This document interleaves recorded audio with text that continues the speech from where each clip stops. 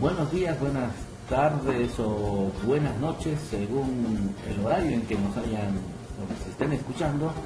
Mi nombre es Luis Andia, me dicen Lucho Andia y soy quien dirige este podcast denominado Mentiras Políticas Bolivia, que es un podcast que se dirige de análisis de la política especialmente boliviana, pero también eventualmente latinoamericana, americana y por qué no mundial. Estamos muy felices de que ustedes nos reciban en este momento.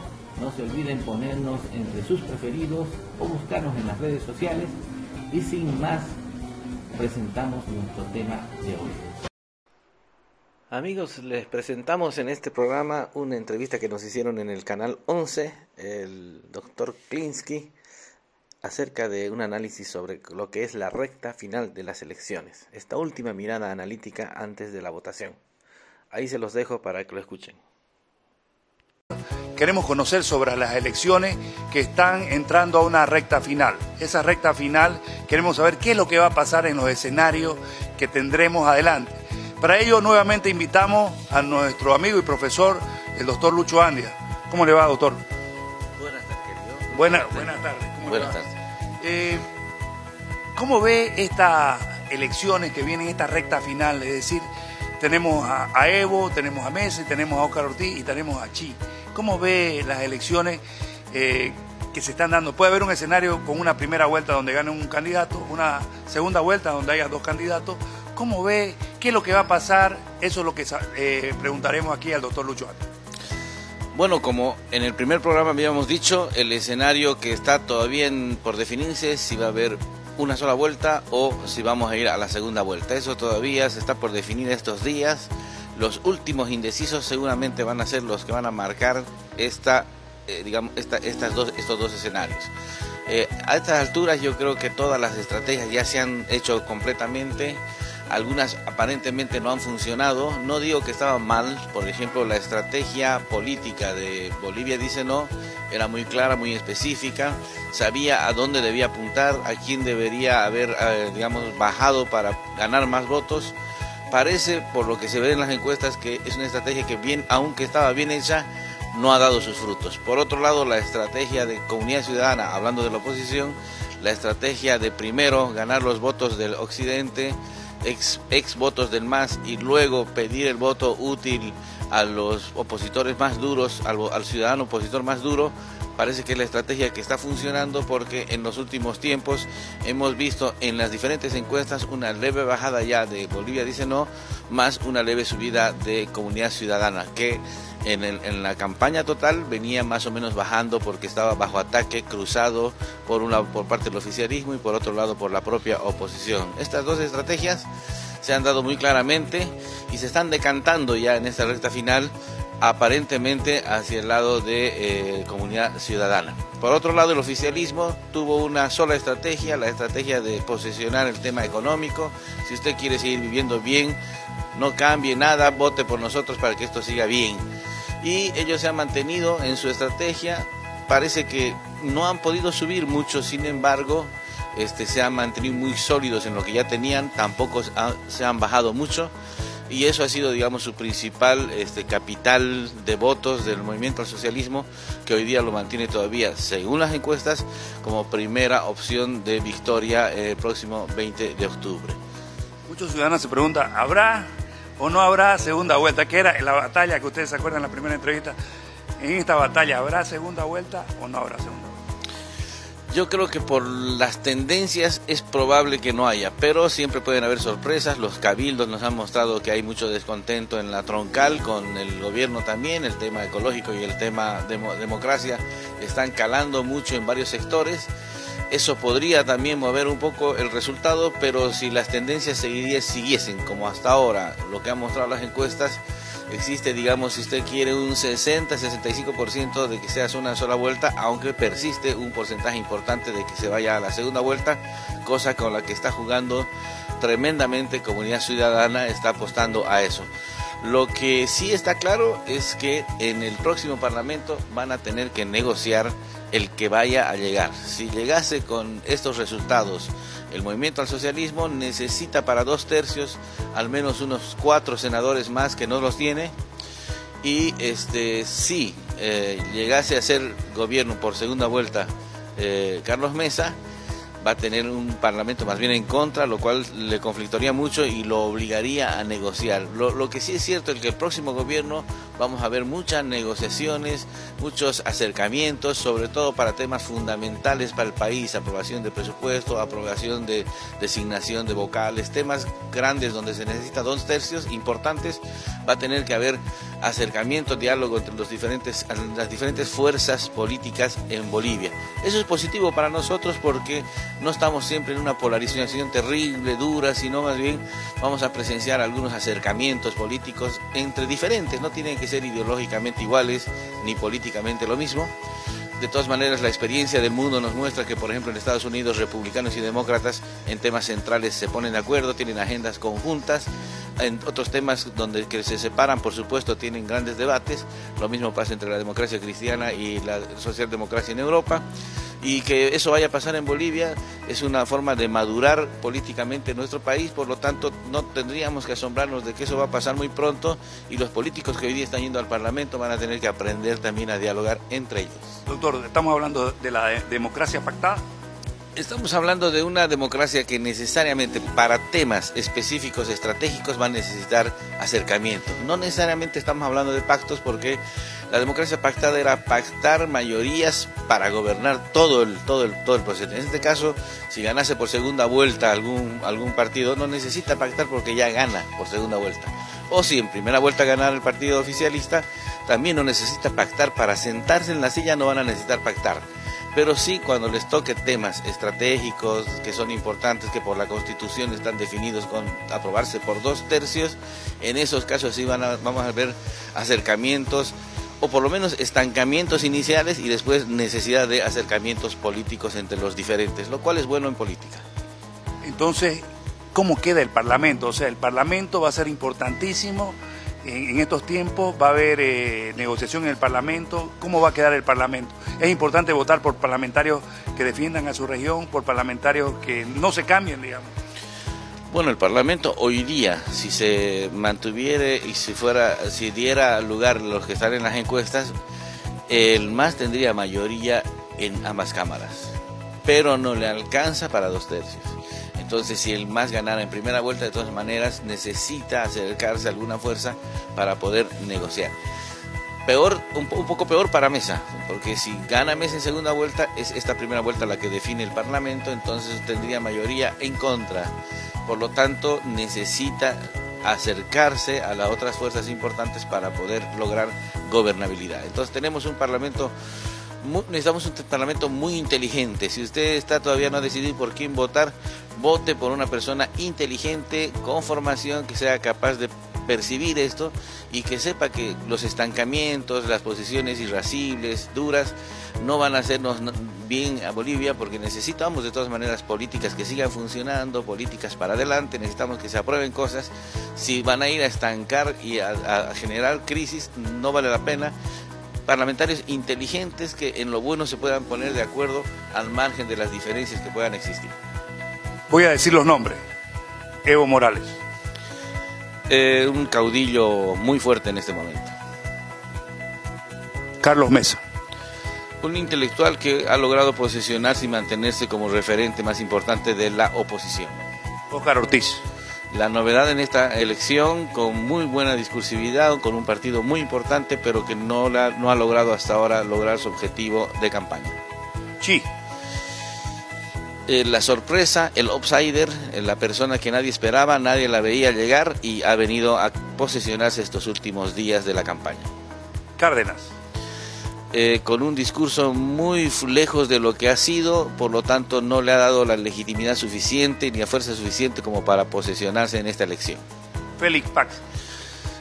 Creo que un perdedor de esta elección, puesto que ni siquiera logra un tercer o cuarto lugar en el propio La Paz, donde él es gobernador. Y así tenemos los otros candidatos. También está, hay una mujer, ¿no? No recuerdo su nombre. Nina, la doctora Nina, sí, ella la única candidata mujer, con mucha fuerza, con mucha energía, con mucho carisma. Seguramente la vamos a seguir viendo en política, probablemente en las subnacionales también haya una presencia importante de ella en su departamento. Me parece que ella no es de La Paz, pero vive en La Paz. Lema, el eterno tarijeño lindo y que cree y que le va a salir con un milagro, pero parece que no, y parece que con él se lo va a llevar a una de las siglas históricas del país como el MNR. ¿Usted cree que estas elecciones van a dar pauta a las subnacionales, es decir, gobernadores, alcaldes, van a dar línea para que hayan esos nuevos líderes que se conocieron en estas elecciones, capaz que sean candidatos a gobernadores y alcaldes? Por supuesto que sí, va a afectar, si Comunidad Ciudadana llegara al gobierno, vamos a tener aquí una verdadera contienda política por la gobernación, porque los candidatos de Comunidad Ciudadana van a ser fortalecidos por estar en el gobierno Carlos Mesa, y tenemos fuerzas regionales como demócratas que quieren y deben participar en las regionales. Entonces Santa Cruz se va a poner mucho más competitivo si fuera Carlos Mesa que llegara a la presidencia en esta primera elección.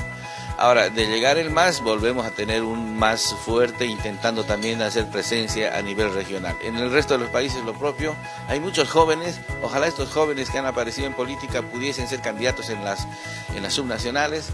Es un desafío para los políticos, ellos han sido candidatos, han puesto jóvenes pero en las listas. Sería bueno, novedoso ver algún joven a la cabeza de alguna candidatura, seguramente eso daría a que nuestra democracia se profundice aún más. Se aprobó ayer Puerto Bus, por ejemplo, el megaproyecto. ¿Esto es cuestión de campaña? Es cuestión de campaña, pero es también es una cuestión de gestión. A mí me parece que es la posición alternativa a la marítima, ¿no? Hemos tenido una derrota en La Haya, después de que habíamos depositado nuestras esperanzas en ese proceso, y hoy día el gobierno asume una nueva estrategia, un nuevo proyecto para una salida al mar, esta vez por Puerto Bus, lo cual nos beneficia regionalmente porque es uno de los proyectos que teníamos tan ansiado hace mucho tiempo. Un estudioso PhD de la democracia boliviana. ¿Qué ha pasado últimamente? Tuvimos una democracia pactada anteriormente, volvimos primero de los militares a la democracia, después democracia pactada, hoy con un caudillo también que se mantiene por 13 años. ¿Y qué está pasando en la democracia boliviana? Es decir, el no respeto al 21F que muchos partidos dicen.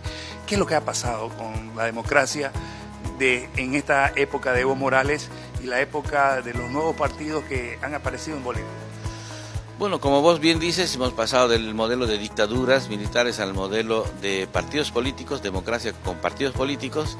Se agotó ese modelo y entramos a un modelo que es el modelo que vivimos hoy, del MAS gobernando, que se llama un modelo de fuerza dominante. Hemos tenido una fuerza dominante, fuerte, ganando elecciones permanentemente, con arriba del 50%, y eso le ha dado el suficiente oxígeno como para cambiar fuertemente instituciones, remodelar el Estado, casi como ellos lo planeaban.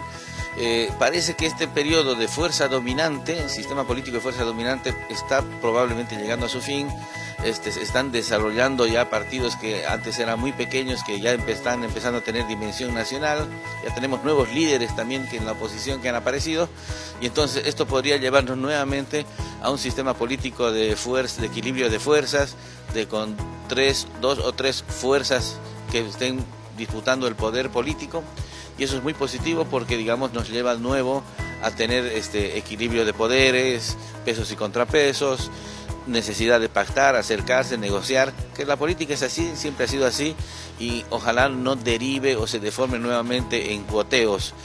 La política pactada es maravillosa, pero si es pactada solo para cuoteos e intereses personales, es una distorsión de esa política. La primera, no debemos tenerle miedo, y si hay necesidad de hacerlo, qué mejor que se vayan consolidando otras fuerzas políticas más para el futuro y logremos tener un sistema político de varios partidos nuevos que duren por lo menos unos 20 años más. Doctor, apostamos por la democracia. Recuerda, en el primer programa dijimos que iba a haber elecciones y creo que acertamos los dos. Sí, exactamente. Justo estuvimos hablando de lo que podría pasar en los cabildos, y la dirigencia cívica también ha demostrado mucha madurez, mucha seriedad. Han planteado los temas contundentemente, pero al mismo tiempo también han dejado claro que están de acuerdo con la continuidad del proceso democrático, y eso es lo que estamos esperando ahora. Estamos yendo de forma tranquila y casi pacífica hacia el 20 de octubre. El Cabildo de La Paz le ha buscado una vuelta así medio complicada, me parece, eso de no reconocer el resultado si gana el oficialismo y reconocer el resultado si gana la oposición, es decir, un poco complicado para mí, pero supongo que también ha sido parte de las frases que se querían plantear contundentes. Sin embargo, no creo que vaya a pasar, amor, y vamos a respetar los resultados que salgan de las próximas elecciones. Doctor Lucho Andia, muchos le reclaman a Santa Cruz el liderazgo político. Se creó la carrera de ciencias políticas justamente para crear líderes políticos que puedan asumir la bolivianidad que se dice. ¿Por qué los cruceños muchas veces, bueno, un Oscar que ha salido también y está buscando también el liderazgo, pero por qué los cruceños no podemos ser presidentes, vicepresidentes? ¿Qué es lo que pasa con nuestros líderes? Nos falta madurez. A ver, un análisis de lo que usted sabe, porque usted yo sé que es experto en la democracia. Bueno, el liderazgo, primero tenemos que tener claro que no aparece de la noche a la mañana. Es decir, si usted quiere ser un líder de aquí a 2 años, no lo va a lograr. O sea, podrá ser un candidato, podrá producir, construir, armar, improvisar un candidato que podría inclusive ganar unas elecciones, pero un líder es alguien que está más de 15 años dedicado a la política, asumiendo una posición, una conducta en diferentes niveles de Estado, participando en diferentes elecciones, a veces ganando, otras veces perdiendo, pero manteniéndose. Un líder se hace en años y además se construye. Nadie salta de no ser líder a ser líder. Debe haber una escalera que debe subir, y esa escalera normalmente son los partidos políticos o instituciones como la universidad, que tienen democracia interna, que se tiene candidatos para centros internos, fules, o partidos políticos con democracias internas, donde se van haciendo los líderes, paso a paso, hasta que lleguen a ser líderes. Por ejemplo, Jaime Paz Zamora tuvo al menos 15 o 20 años de liderazgo para poder llegar a los primeros niveles de liderazgo a nivel nacional. El propio Evo Morales, que fue años dirigente sindical y después llegó al Parlamento y posteriormente llegó ya a la silla presidencial. Al menos cada uno de ellos estamos hablando de arriba de 15 a 20 años de liderazgo permanente. Entonces nosotros tenemos que iniciar eso, una escalera de desarrollo de liderazgo político con organizaciones políticas locales, departamentales, nacionales, donde se vayan formando los futuros líderes de Santa Cruz, que estamos seguros hoy día ya están caminando por nuestras calles. Lo son jóvenes, estos jóvenes que han estado participando en la política, pero que después tienen que aprender a entrarse a un partido, desarrollar un discurso, asumir una posición política, ideológica, ya sea de centro, centro izquierda, centro derecha, no importa, que haya debate, discusión, y esto, digamos, recién va a derivar en el liderazgo que Santa Cruz tiene que asumir a nivel político. Es la deuda que tenemos todavía con el país hasta el día de hoy. Líderes cruceños nuevos que usted haya visto, usted yo sé que entrevista, ¿qué gente sobresale de los que están en el liderazgo de los jóvenes? Mujeres, hay también hombres. ¿Quiénes son esos jóvenes nuevos que están en la política? Bueno, ya lo dije en una de mis redes sociales, a mí me ha parecido el candidato a diputado Eric Landívar de Bolivia, dice, ¿no? Un excelente candidato, joven, nuevo, con cabeza, se nota que piensa, reflexiona, da respuestas muy serias, me ha gustado mucho. En el caso de Comunidad Ciudadana, la chica Nayar, que es candidata primera, pluridiputada por Santa Cruz, también con mucha fortaleza, con mucha energía, con mucha presencia política. La he visto en el Cabildo, la he visto en las plataformas y también la he visto en los medios defendiendo su posición política, esta vez participando ya en la política. Seguramente tiene mucho futuro si persisten y continúan. Va a ser diputada, de hecho, Landívar también. Bueno, y en el caso del MAS, ya lo he mencionado hace poco, Adriana Salvatierra, no ahora, sino ya hace un tiempo, ha sido una gran novedad de la nueva generación en la política. Tiene un dominio muy importante, porque además ya ha estado hasta de presidente del Senado, de todas las políticas que ha desarrollado el gobierno. Es difícil ganarle en un debate con ella, porque tiene mucho manejo de las políticas de gobierno, así que sin duda alguna es una de las nuevas líderes también importantes, esta vez del partido de gobierno. Nacida una de Relaciones Internacionales y la otra de Ciencias Políticas. una de Ciencias Políticas y Eric Cícero Landívar también de Ciencias Políticas de la UJRM y la otra de Relaciones Internacionales. Los tres que ha mencionado son estudiantes o fueron ya ahora profesionales que estudiaron en la Gabriel René Moreno. Así es, tuve la suerte de ser además profesor de los tres, he tenido el orgullo, yo les puedo decir, han sido excelentes alumnos además, y entonces hay mucho futuro en nuestra política con estos jóvenes. Ojalá los partidos políticos les den un espacio más protagónico aún las próximas elecciones. Voy a decir nombre de partido, MAS ISP. Una organización populista de izquierda importante a nivel inclusive latinoamericano. Demócratas. Los demócratas son el nuevo partido de Bolivia que se ha venido consolidando, un ejemplo de haber construido partido, por eso se han mantenido como se han mantenido fuertes en esta elección. En Santa Cruz. Comunidad Ciudadana. Comunidad Ciudadana es una organización nueva, tan nueva como la campaña, pero esperamos que se consolide como una estructura política en el mediano plazo. Partido Cristiano de Chile. Bueno, es una sigla viejísima, el Partido Demócrata Cristiano es una sigla muy vieja, pero con un novedoso personaje, y entonces vamos a ver si esto continúa para adelante. UCS.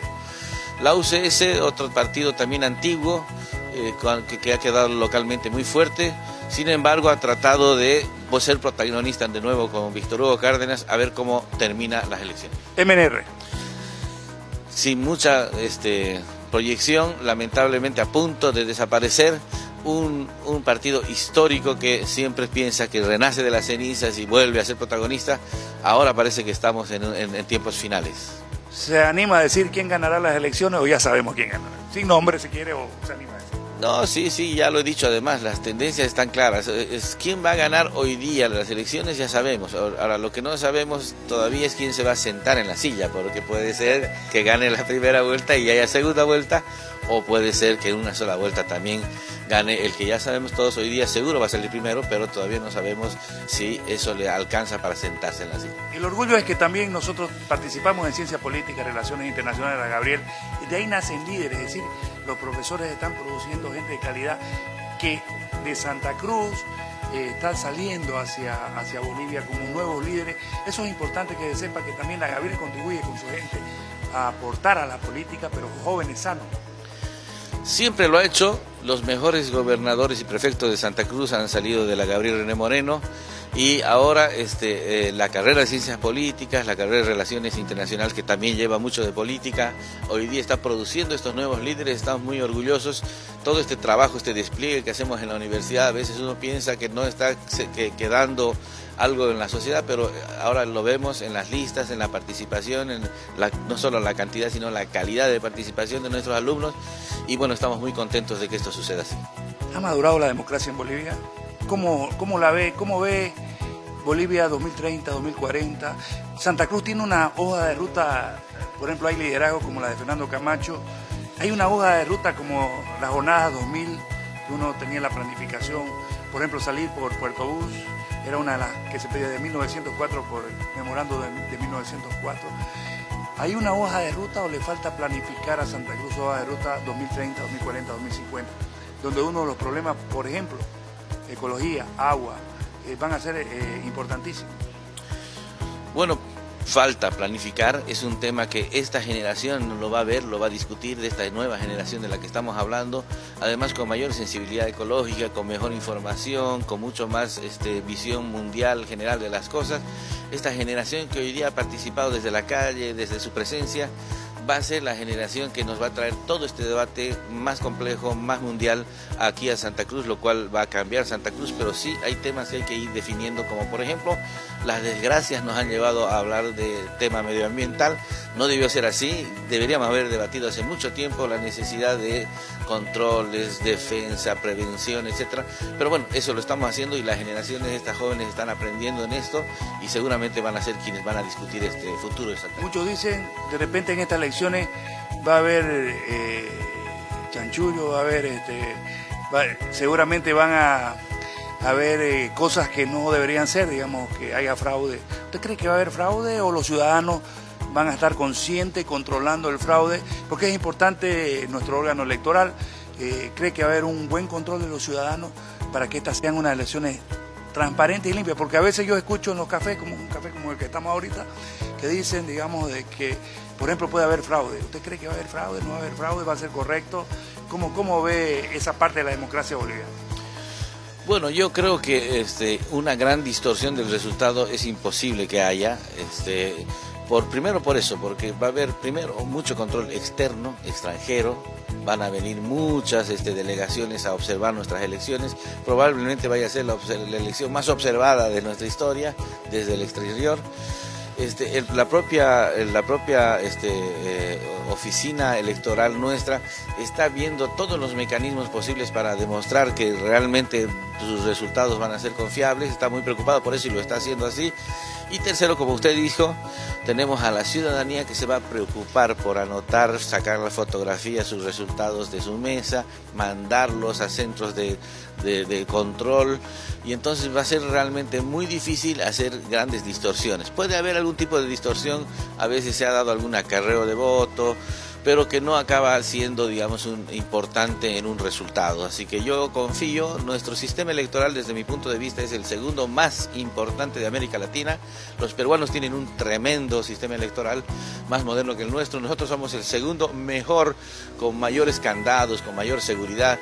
Nos hemos sacado huellas de todos los dedos, del perfil de la nariz, fotos. Es decir, hay sistemas electorales en América Latina que no han hecho todo eso. Nuestro padrón es altamente confiable. Ha pasado por 2 auditorías, una de la Organización de las Naciones Unidas, y que le ha dado un 99% de confiabilidad. Eso me lo dijo el vicepresidente, me mostró el estudio, y recientemente ha sacado un ISO no sé cuánto de su proceso, que está muy bien elaborado, muy correcto. Así que yo creo que debemos dejar de tener ese temor, concentrémonos más bien en participar.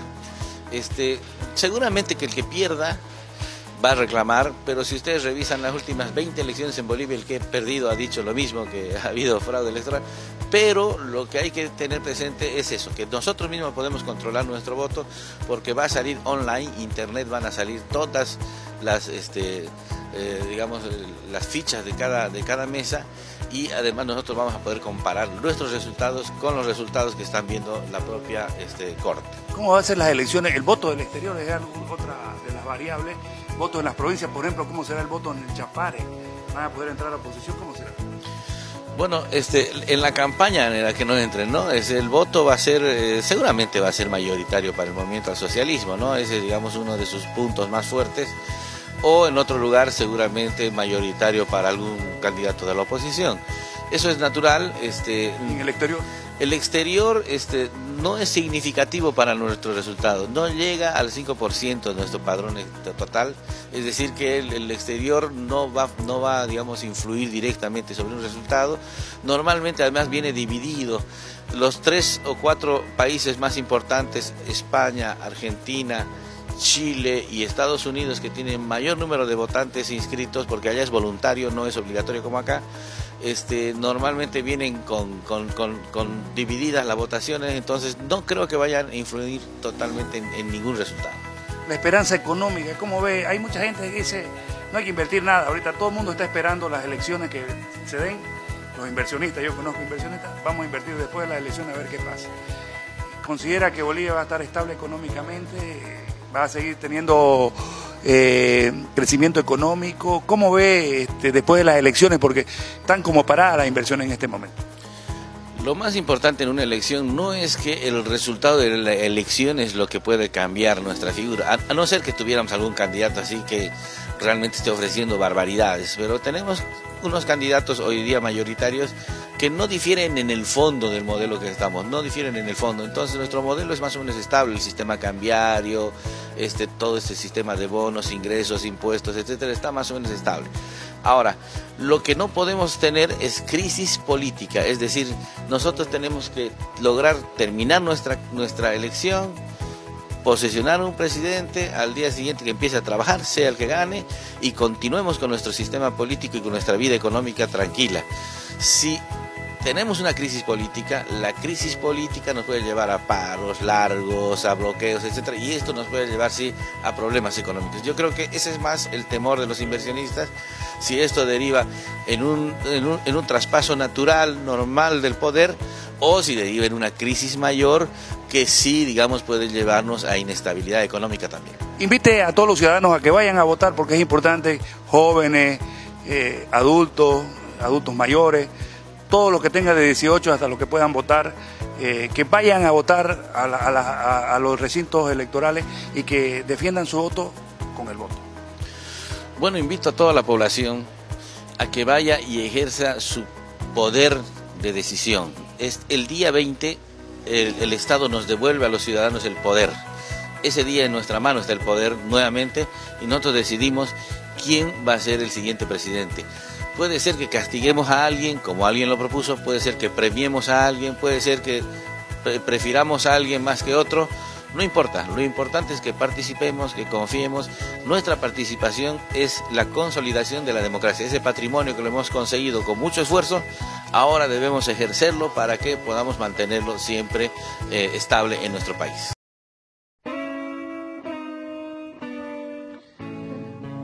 Así termina nuestro programa de hoy. Yo no sé por cuánto tiempo más voy a Gracias por todo.